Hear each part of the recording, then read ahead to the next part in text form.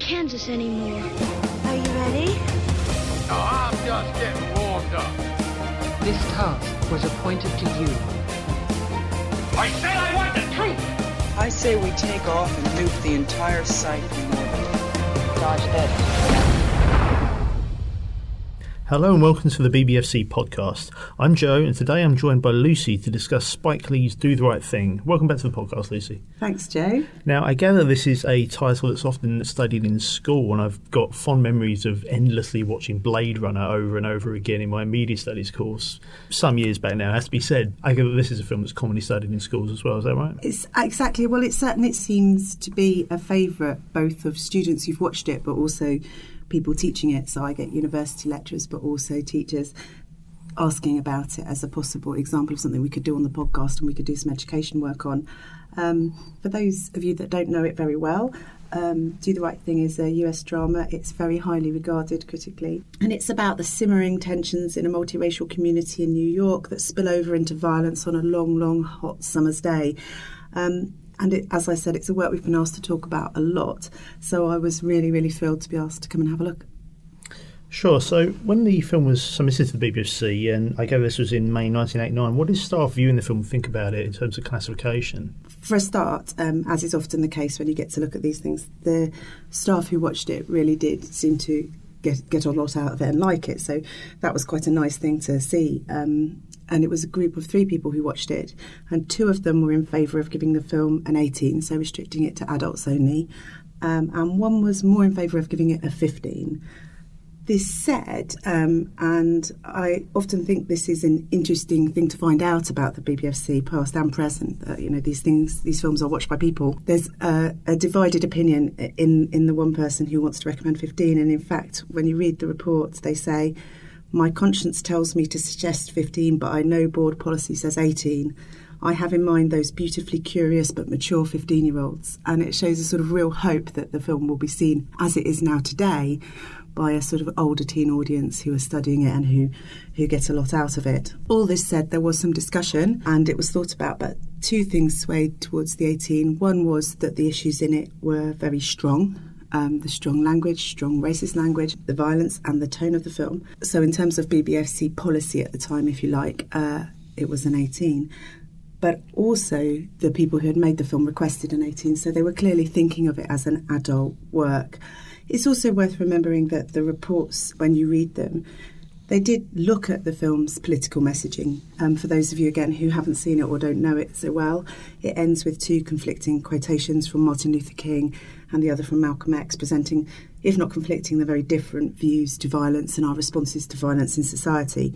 So the film was seen as an opening for debate, as of course it has been seen for the decades since it was first released. The other thing that was quite interesting for me to see was the other films that those who watched it were comparing it to. So at the time, they were thinking about films like Platoon and Raging Bull in terms of the language, and one of them, in fact, said, "We lost count, but I reckon there are at least 200 or more of the strongest terms." They also talk about the racist terms, racist attitudes and violence, and especially about a sequence which is quite famous where several different characters address the camera and talk in very strongly expressive ways about discriminatory views of different groups and societies, and about black people, about Asian people, about different racial and ethnic groups and religious groups, and that sequence is very challenging and provocative. So they were very aware of all of those things, but in the end they recommended 18. There was also a note on the file that was handwritten, which I thought was really quite lovely, and it said that this was a key work which everybody should see at the BBFC, and for those of us who work here, we know that that's still a sort of common practice, that works that are complicated or particularly highly regarded might be seen as staff screenings or be shown to everybody who works in the compliance teams. So even back then in 1989, even though it was a relatively straightforward 18 decision in terms of policy in the films that had gone before, it was definitely seen as a film that should be considered and thought about. And I think that's a really nice thing to find out about a film that's got this sort of critical reputation. So is it right then that the film's an 18 primarily for strong language and racial terms? Is that... That's right, and the violence, and they all sort of work together. It was definitely a film where there was a sort of combination of issues that pushed it that way. And as I said, they were sort of comparing it to other films which felt at the time were very sort of emphatically 18. So the people watching it were deciding, I guess, that it would have been an unusually strong work at 18, although of course we know now that by current guidelines and standards the works are 15, which we'll get onto later. Sure, and yeah, as you sort of imply, like our classification standards have changed over the years as public attitudes have changed. So what happened to the work when it came in on video? Well, interestingly, or maybe not so interestingly, on video, when the work came in, there was no reason to change the 18 because it had so recently got an 18.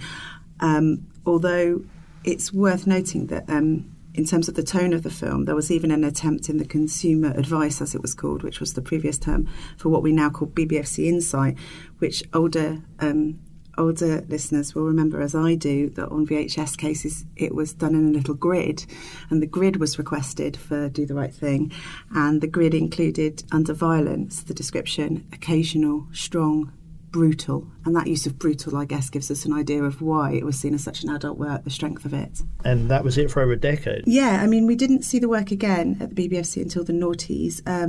In 2001, Spike Lee's director's commentary came in, and it was given an 18 uncut, and a few weeks later a closed caption for the deaf and hard of hearing version was sent in and also seen and also given an 18. As on the first video release, there wasn't serious consideration given to changing the category, but that was partly because the BBFC policy at the time was that works like closed caption versions and commentaries should get the same category as the original. So it's not that people sat down for a long time and thought in 2001 this is definitely still an 18, but more it was a matter of policy and process. So how did Do the Right Thing end up being a 15 in the end?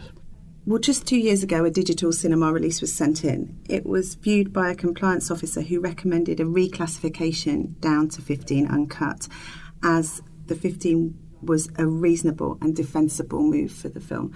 So what the compliance officer was doing there was looking at the film afresh and thinking about the guidelines that had most recently been published and deciding where the work would fit best, what would be the best thing to do for the public and for the work. Their report noted that the strong discriminatory language within the context of a work that explores race, racial politics, violence and discrimination, and the scene of violence were well below the levels which would take a work to 18 these days, affecting though they might be.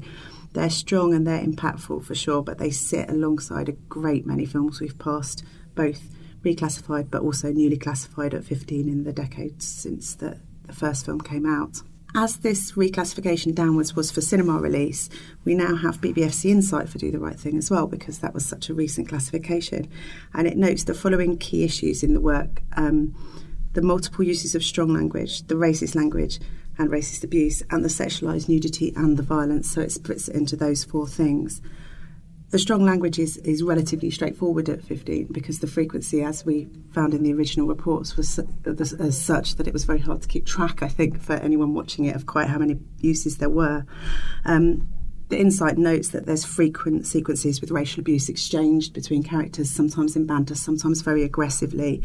But the tone and context and presentation are key, because though the racist language is often aggressive, the work as a whole does not endorse discriminatory attitudes, and that's a sort of very important consideration across the categories when we're looking at discriminatory terms and discriminatory attitudes and stereotypes and those sorts of things. Who's saying what? How are they saying it? What is the work doing? How is it looking at these issues?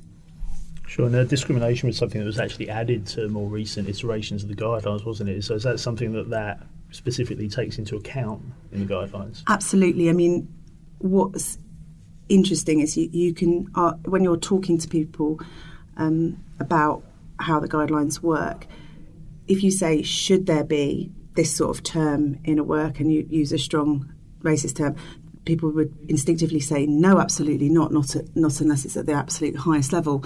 But what's interesting for us now is that you can get a film like I Am Not Your Negro, which came out this year, which did include some historically sort of archaic, if you like, but also some very unfortunately common sort of racist and racial terms and horrible acts of racist and racial violence. And what the team watching that thought about was, what was the purpose of that documentary? And it certainly wasn't designed to sort of stir up negative feelings towards non-white people, for example. And I think Do the Right Thing is obviously one of those works that is starting a debate and is very provocative, but there's no sense that a 15, 16, 17-year-old now wouldn't be able to cope with the complicated ideas on play. Sure, and that's something Spike Lee's obviously well known for doing in his films as well. Absolutely. I mean, the other thing to note about the violence is we've mentioned it a few times, and I won't do spoilers for those of you that haven't seen it, but it's worth noting that the scene of violence in and of itself is in some ways a lot less sort of brutal and gory and realistic looking than some of the violence we see these days commonly in sort of very high budget 12A, 15, 18 films. But the impact of that violence still retains its power, actually, because it's got a real realism to it when a crowd erupts into violence and then the police try to break that fight up and then the police commit an act of violence. And though it's lacking detail like goriness or anything, it still carries a tremendous impact, actually, as you watch it again. And that's the sort of thing that keeps it firmly at 15 rather than lower down, even if the language hadn't been an issue. Well, that's interesting. Thanks very much, Lucy. And I hope that's useful to anybody who is studying this film at school or university. Don't forget that if you do want to ask us to talk about a particular film on the podcast, you can do so by using the podcast form on the podcast page of our website, or you can email us at podcast@bbfc.co.uk, or if you're on Twitter, you can tweet to us at bbfc.